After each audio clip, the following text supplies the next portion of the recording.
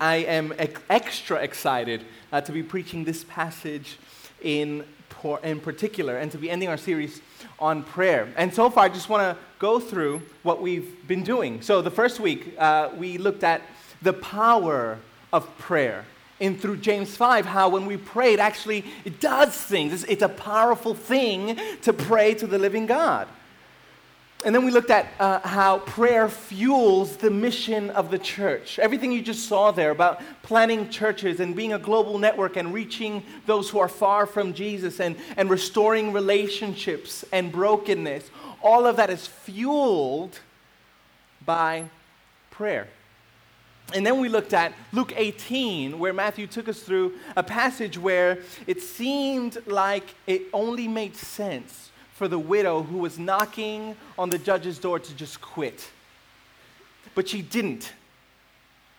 And that was a story for us to continue and continue and continue in persistent prayer. And last week, we looked at the mystery of what it looks like to pray to a God who is actually, uncontestably in control. And how our prayers are not intruders in His plan, but they're instruments in them.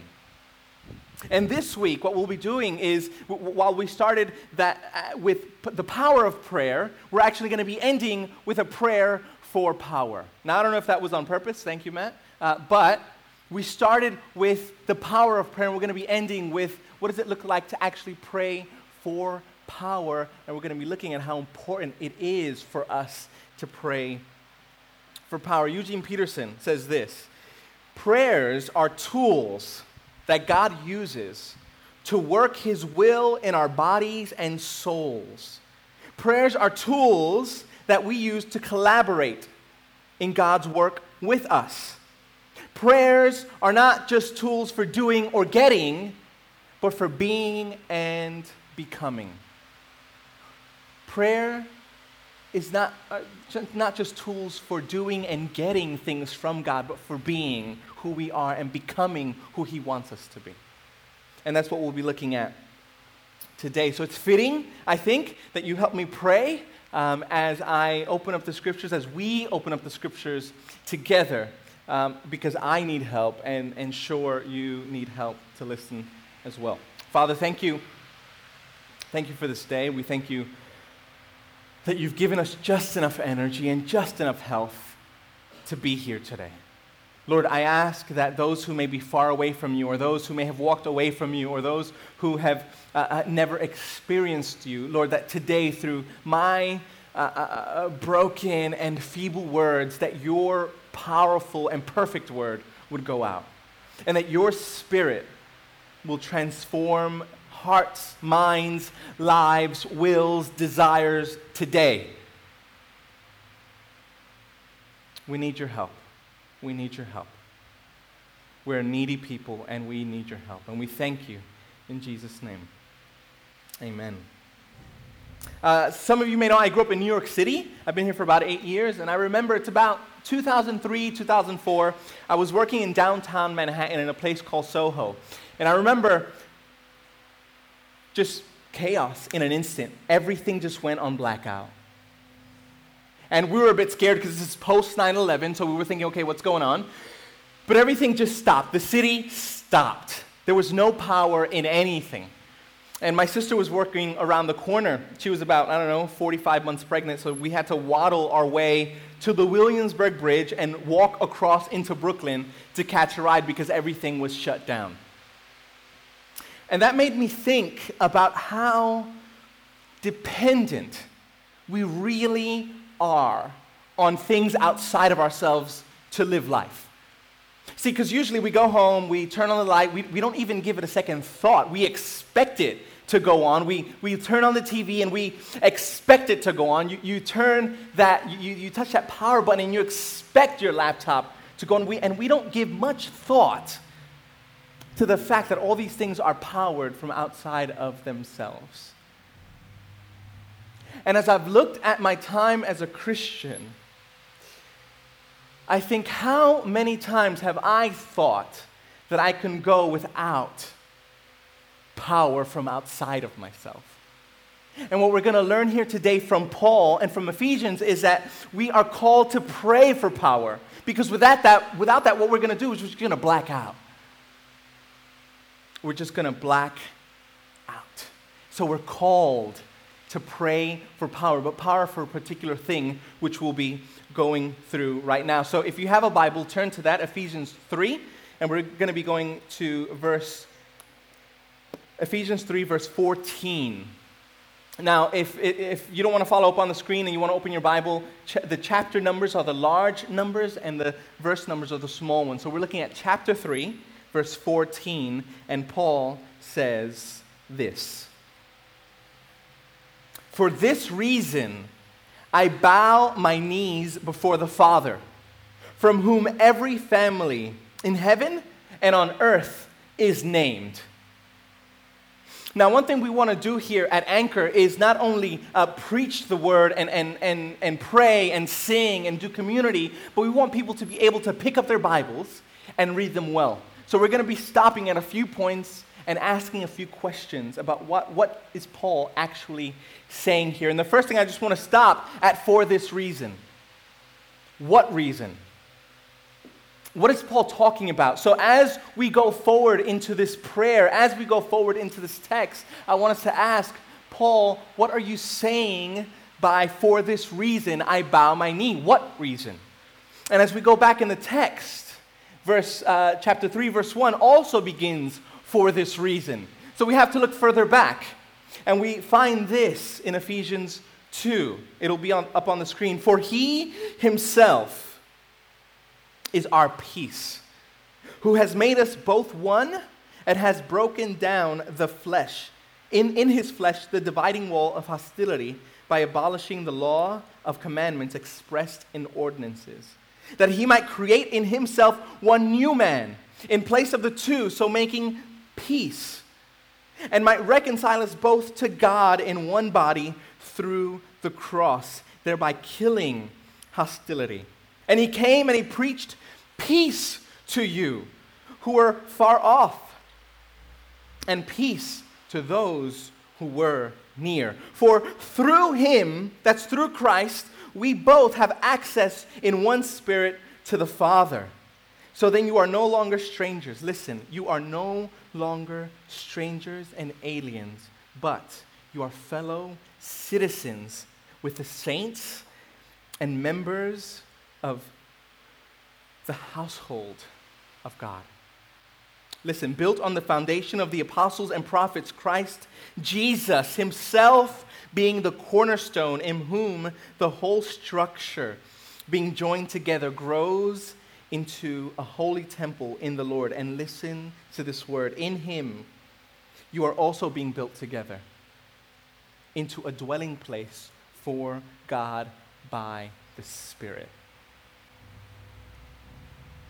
Because of this, because of what God has already done for you, what he has already done for you in Christ through the Spirit by dying for you and being raised to life, because of this he prays. It's because of what God has already done, as we learned last week, that therefore Paul is pushed, moved, directed, inflamed even to pray. But he prays to a particular person, from whom every family in heaven and on earth is named. It took me a while to figure what he was actually saying here, but this is what he's saying. You are praying to a God who is sovereign. You are praying to a God who is powerful. In the Old Testament, in Isaiah, it says this: lift up your eyes on high and see. Who created these? Speaking of the stars. Who did that? He who brings out their hosts by number, calling them by name. See, in the Old Testament, especially, when you see anyone naming something, it's his, it's hers. They're sovereign over it, they're in control. So Paul is praying, he's telling us, look, I bow my knee because of the gospel, because of salvation, because of what he's done. To who? To God, who is utterly sovereign and in control. And what is he going to pray for? Let's pick up in verse 16. that according to the riches of his glory, he might grant you to be strengthened with power through his Spirit in your inner being. What a mouthful. And I want to point out a couple things. One is, what is he talking about? What is an inner being? What does he mean that we're supposed to receive power in the inner being? And in our culture, so often, we love the outer being. We're obsessed even with our outer selves, and yet so often inside we could be languishing. Listen to this. And these are American stats, so this isn't from Australia. But in 1997, there were 2.1 million cosmetic surgery procedures. 97. Let's fast forward to 2011. 9.2 million. $6.2 billion were spent on surgical cosmetics. $6.2 billion. 1.7 was spent on about Botox and other injections. $1.6 billion was spent on skin rejuvenation. We care about the outer man. And this one stung for me the most, that $21.8 billion is spent on gym memberships. But 67% of that isn't even used, and that convicted me pretty badly, and I have to contact my gym to cancel. But $21.8 billion on gym memberships is spent annually. We care about the outer man. And that's not bad. Paul says it is actually good to my paraphrase, to keep fit.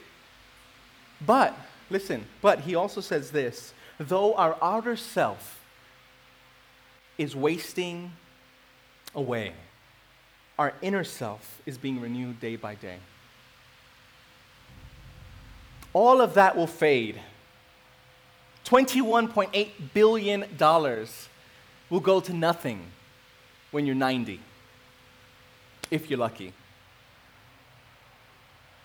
While it's good, what Paul is saying here, what he's praying for, is for something that's actually going to take you to the end. We just prayed, or we sung rather. We sung a song about us making it to the end, and here, this is what's necessary for us, for our inner person, our inner man, our inner woman to be strengthened with power. And power is the other thing. Generally, when I think about power, I think about having power in order to manipulate or control my environment. It takes power to lift things, or it takes power to get someone to do something. But here, what we're going to see in a moment is that he's not talking about power for you to actually do something or to control something. He's actually praying for power so that you can be controlled by the love of God. That seems weird. I need power to let God love me? Yes. And this is what Paul prays for as he continues. Verse 17. So he's praying that God may grant them strength with power through his Spirit, so that three things. One, so that Christ may dwell in your hearts through faith. That you, being rooted and grounded in love. I want to stop there for a second. I thought that Christ as a believer was already dwelling in me. So what is he saying here when he says he's praying for strength and power so that Christ can dwell in us? What does that mean when we are already promised in the Scriptures that God has given us His Holy Spirit to live inside of us? What are you saying? And this is what I think he's saying. Allow me to quote someone much smarter than I, C.S. Lewis. He says this. Imagine yourself as a living house. God comes in to rebuild that house. And at first, perhaps, you can understand what he's doing. He's getting the drains right and stopping the leaks in the roof and so on. You knew that those jobs needed doing, and so you're not surprised. But presently, he starts knocking down the house about in a way that hurts abominably and does not seem to make any sense. What on earth is he up to? And the explanation is that he's building quite a different house from the one that you thought of. He's throwing a new wing here, putting an extra floor there, running up towers, making courtyards. You thought you were being made into a decent cottage, but he's building a palace. He intends to come and live in it himself. And this is Paul's thrust here when he says that he wants to pray for power so that Christ may dwell in them. It's that he would continually rebuild your life, rebuild your affections, replace things that are contrary to him to things that he loves. And that is painful. For me, anyway. It's a painful process at times to become more and more and more like Christ. And this dwelling, it's a settling. He's not just here to stay for a while. He wants to live in you. He wants to make us into a house and move in. And if we think that Christ is going to come into our lives and just change the wallpaper, add a room here, do a couple renos there, our vision is so small for our lives. He wants to make you into who you were supposed to be if no sin had ever entered the world, and that is glorious. Do you get that? Do you get the project that the Lord is working in you today, now, as I speak, as you go out? He's rebuilding you into a palace, but so often, I want to just hold on to my little broken cottage. It's a little something like this. I remember, I give my kids ice cream all the time. Don't judge me. And I just, all the time, what I do with Jonathan, my 1-year-old, is he's almost finishing his ice cream, so I want to take the cone from him and put a bit more. But that process is hell. Of me trying to take his cone from him just so I can give him something better. He doesn't get it. He doesn't get that I'm just taking away something that's almost gone anyway and giving him something new. And so often that's me. And I think that's you. So often that's me. I'm holding on to things that the Lord wants to replace with something glorious. And that's what he means by praying that Christ would come and dwell, live, sit, be in us. He goes on. That you may have the strength, verse 18, to comprehend with all the saints what is the breadth and the length and the height, and the depth, and to know the love of Christ. To know the love of Christ that yet surpasses knowledge. And I want you to notice just one important thing here. He is praying that we would know the love of Christ with all the saints. And this hit me pretty powerfully because what he's saying here is if we ever think that we can become who we are supposed to be in Christ by ourselves, then we've got it mistaken. We are needy people and we need one another. I need you. And you need each other in this walk of faith. And that's why at the heart of one of the things that at the heart of what we do here in Anchor is to be in community. I have a friend who's maybe going away for work for 5 or 6 months, and I'm going to be, he's going to be on the road, and I'm going to be hounding him. I'm going to be sending him sermons and praying for him and making sure we connect.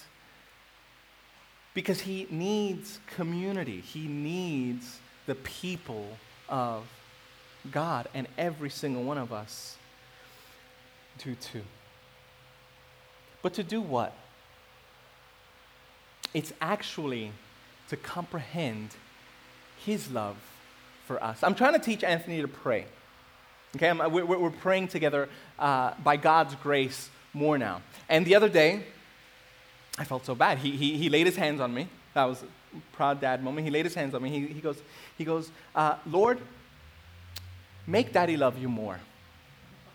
I thought, geez, kid, like I'm gonna pray some nasty prayer to you, right? You know, what do you mean? Like I love Jesus.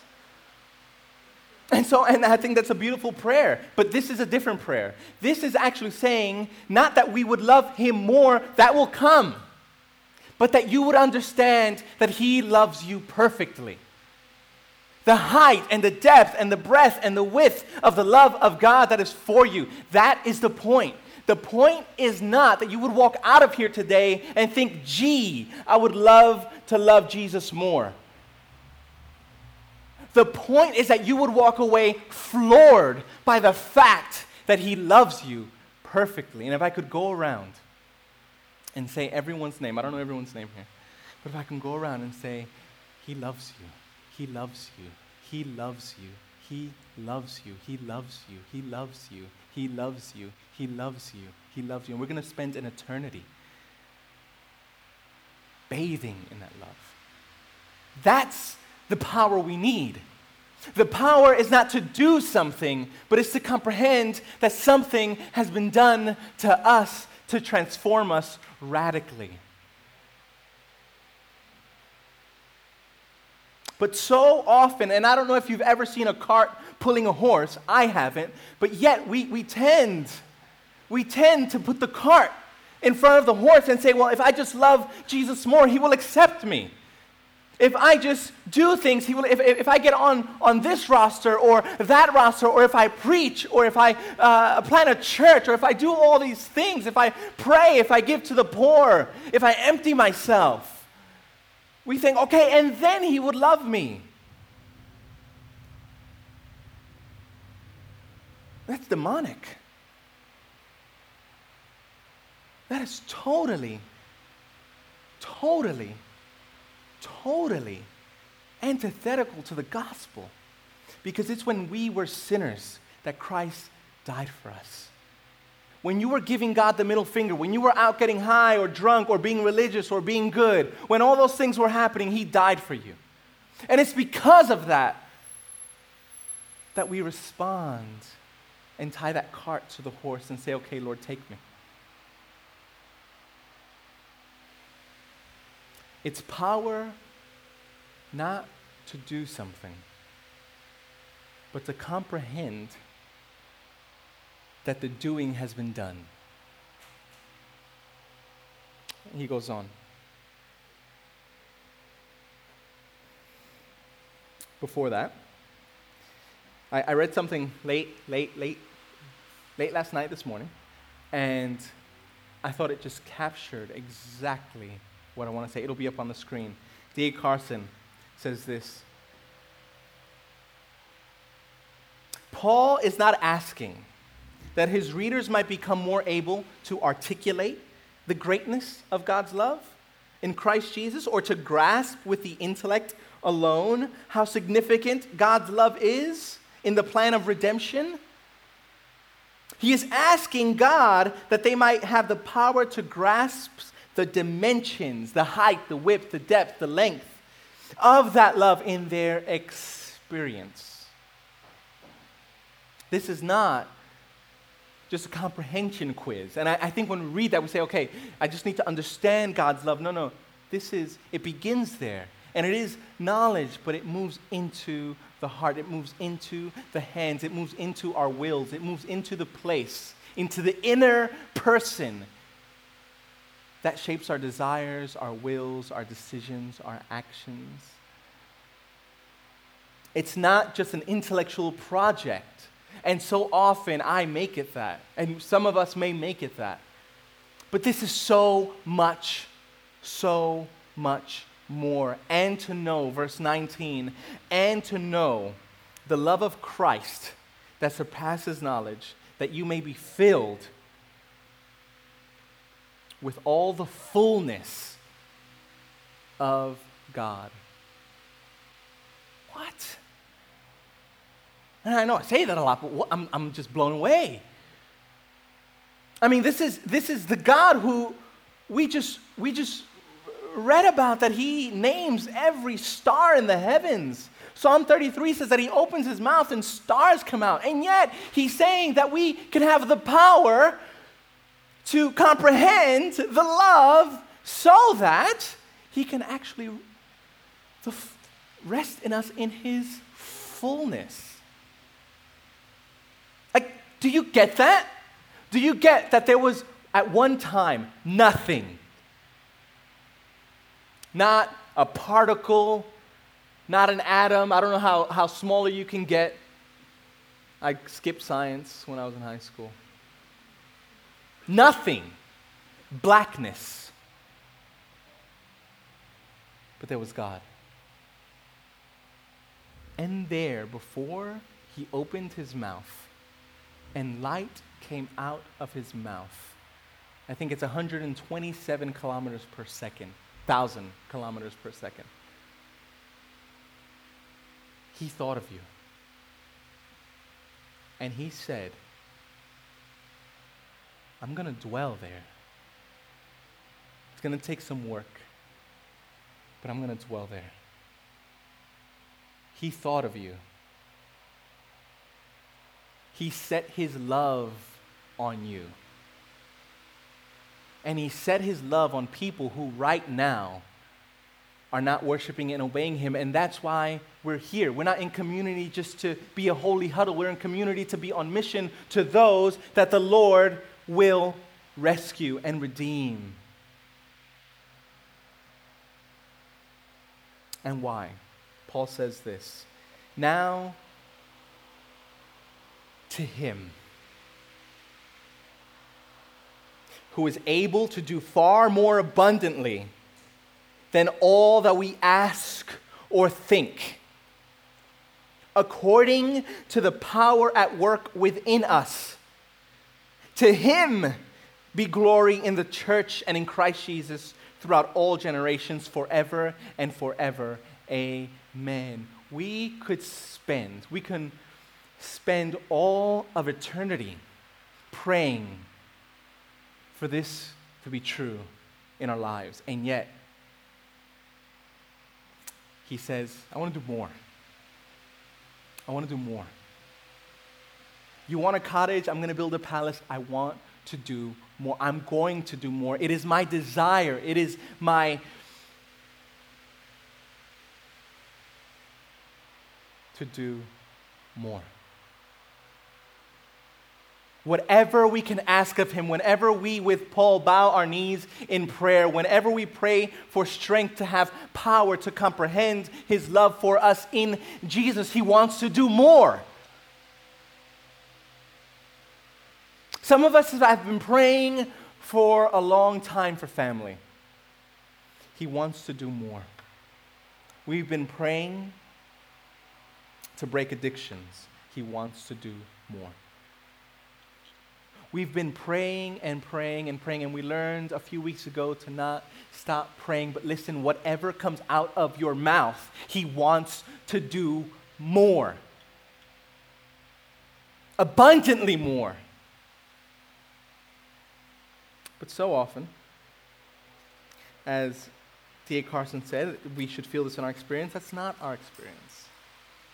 And what is our experience? Paul is asking us here to identify with being someone. The beloved, the loved one of God. When you wake up in the morning, what you should think is, I am the one who the Lord has set his love upon. Oh, that I pray that that would be my first thought every morning. I am the beloved. And my identity rests not in what I do or what I can make or who I know, but in the one who said, "You are my beloved." 3 things that tell us who we are. I am what I do. Right? So if someone, generally, when someone asks you, "Who are you?" Generally the first thing that comes to mind is what you do. I am X. I am a warehouse manager. That's what I do. That's who I am. And Jesus was tempted to think in the same way. When he was driven out into the desert, the first thing that Satan asked him to do was do something. Turn that stone into bread. Turn the stone into bread. And prove that you are who you say you are. And what Satan was doing is he was laying a trap of saying your identity should be in what you do, your ability. Jesus said no. Satan backed off. He said, "Okay. How about you go to the highest point in the temple where there are people there, and you throw yourself off? Because we know that God is not going to let anything happen to you. So angels will come, they'll sweep you up, and everyone's going to love you. Everyone will applaud you." And the other lie that we think is that we are what other people say we are. We are addicted to what X says about us. Not your X, just person X. We're addicted to what other people think of us. And the Lord said, I'm not going to put the Lord God to test. So Satan came back, and he said, "Okay, listen. If you kneel to me, just do this, look, just do this, just one time, just do this. He's hungry, he's thirsty. Just kneel to me once, and I will give you all the kingdoms of the world. You are, Jesus, what you have."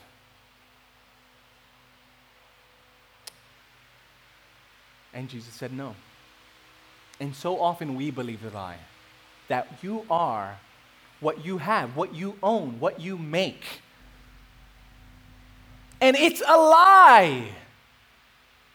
It is a lie to think that your worth and your value and your identity is based on what you have. It's a lie to think that your identity is based on what people say about you. It's a lie to think that your identity is based on what you do, because the Lord says in His Word that you are His beloved son, you are His beloved daughter, and that is what's going to carry us through to maturity. This fullness of God that Paul's talking about is having a maturity about us that when we see the world, we see it through the lens of Scripture. We see it as people who are so filled with the Holy Spirit that we can be real about the brokenness of the world and yet hopeful because we know that He's recreating it through His church. I mean, do you get the magnitude of what Paul is actually praying here? He's praying simply this. Help the Ephesians to know that they, in Christ, are the beloved.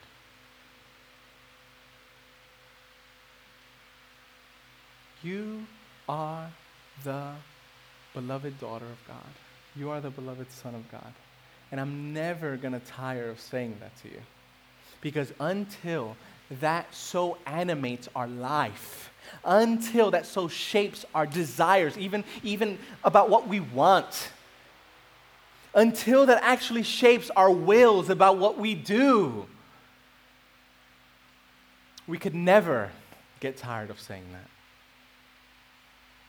So I dare you, every single morning, remind one another, hey, remember today who you are. You're the beloved one of God. And this happened because the ultimate beloved one of God, Jesus, became the damned one. He was kicked out so that you can be brought in. He was accursed on a cross so that you can ride into heaven, into those gates, into the new earth in victory behind Jesus. He was scorned so you can be accepted. He was abused so that you can be healed. He was killed so that you can live. And that is our prayer. Our prayer is that we would walk away knowing that we're the loved ones of God. Shortly, I'm going to invite the leadership team up to pray for us all. Because we don't want to just talk about it. We want to be about it. Okay? So I'm going to invite the leadership team up, but as they come up, if they can come up now, I just want to tell you a little story about this man called R.A. Torrey. I don't know if you've ever heard of him. But one day, he was praying and praying and praying and praying that the Lord God would reveal his love for him in Christ.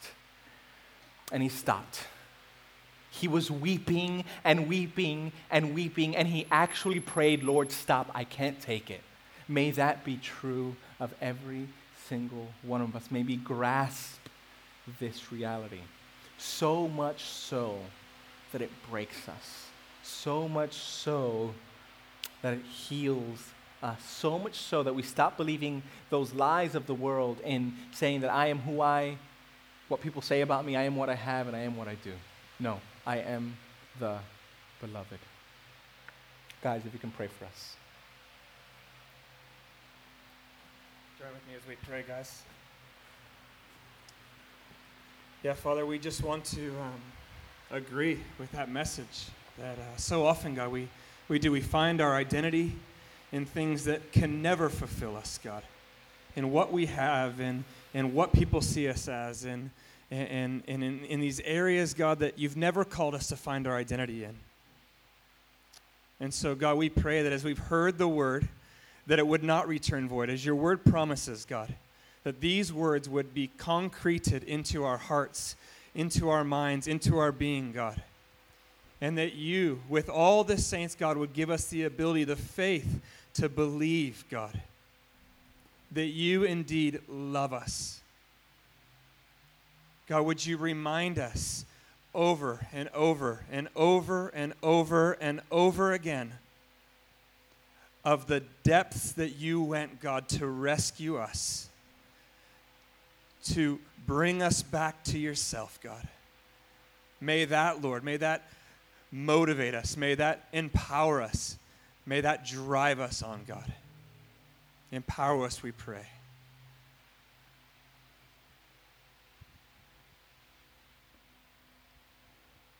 And Father, we want to confess our pride. So often we think that the power resides within us and that we are the masters of our own lives, that we make all the decisions, we make all the calls, where we're going to go, what we're going to do. And it's a lie, Father. And so we ask that you would humble us, that you'd bring us to our knees, that we would see our true position before you, that without Christ we are strangers, we are enemies of God, and that we are in desperate need of the gospel. Father, we ask that we would know the depths of your love for us, that we'd know that in Christ we are reconciled to you, our Father, that we would stay humbly on our knees, totally dependent on you to continue to change us, totally dependent on you for our mission to make disciples of this city. And Father, we know that you want to do more than what we ask for. And so often our prayers are so small. So we ask that you would increase our vision, that would lift our eyes to you and consider all that you desire to be done in our lives and in our city and in our world, that we would pray bigger prayers of faith, that you would fill us full of expectancy and hope and joy and love, and that we would see your kingdom go forward in our own lives and in our city, not for our own glory, but so that all the glory might be yours. Amen. And Father God, we know that so often knowledge for us is based on our own study, on our own effort. But this morning we want to come humbly saying, we need your power to know. Father God, we need your power to know your love, to be reminded of it again. Father, of the breadth of your love for us, that Jesus would stretch his arms out on the cross, that his body and blood would be broken and shed for us. Father, the length of your love, that from the beginning of eternity, you set your affections upon us in Christ. That we would know, Father, the height of your love, that Jesus would give up the throne of heaven, be made like a servant, be made like a human, and be obedient to death. Not just any death, the worst form of death, crucifixion. Father, that we would know the depth of your love, that you don't just like us, you love us from the heart. Father God, we desperately need to know this. Because if we're honest with ourselves, we're in a world that is desperate for love. Our hearts are desperate for love. So I pray for those here this morning, Father, who have never known this love, and it's not just a knowledge, an experience of this love. Father, I pray that you would fill people with your love this morning who have never known it before. And for those of us who know this, maybe just intellectually, would you move this from our head to our hearts? That this wouldn't just be head knowledge, but an experience for us. That we don't just know that you love us, but we experience your love in our lives. Father, remind us again that you have lavished your love upon us in Christ. And with that, radically transform who we are. We pray it in the powerful name of the one who is able to do immeasurably more than all we ask and imagine. We ask it in the name of Jesus. Amen. Now to him, as the band comes up and as we respond by taking the bread and the juice, symbolizing Christ's body that was broken for us, and the juice symbolizing Christ's blood that was flowed for you, spelling out love. Now, to him who is able to do far more abundantly than all we ask or think, according to the power at work within us. To him be glory in the church and in Christ Jesus throughout all generations, forever and ever. Amen.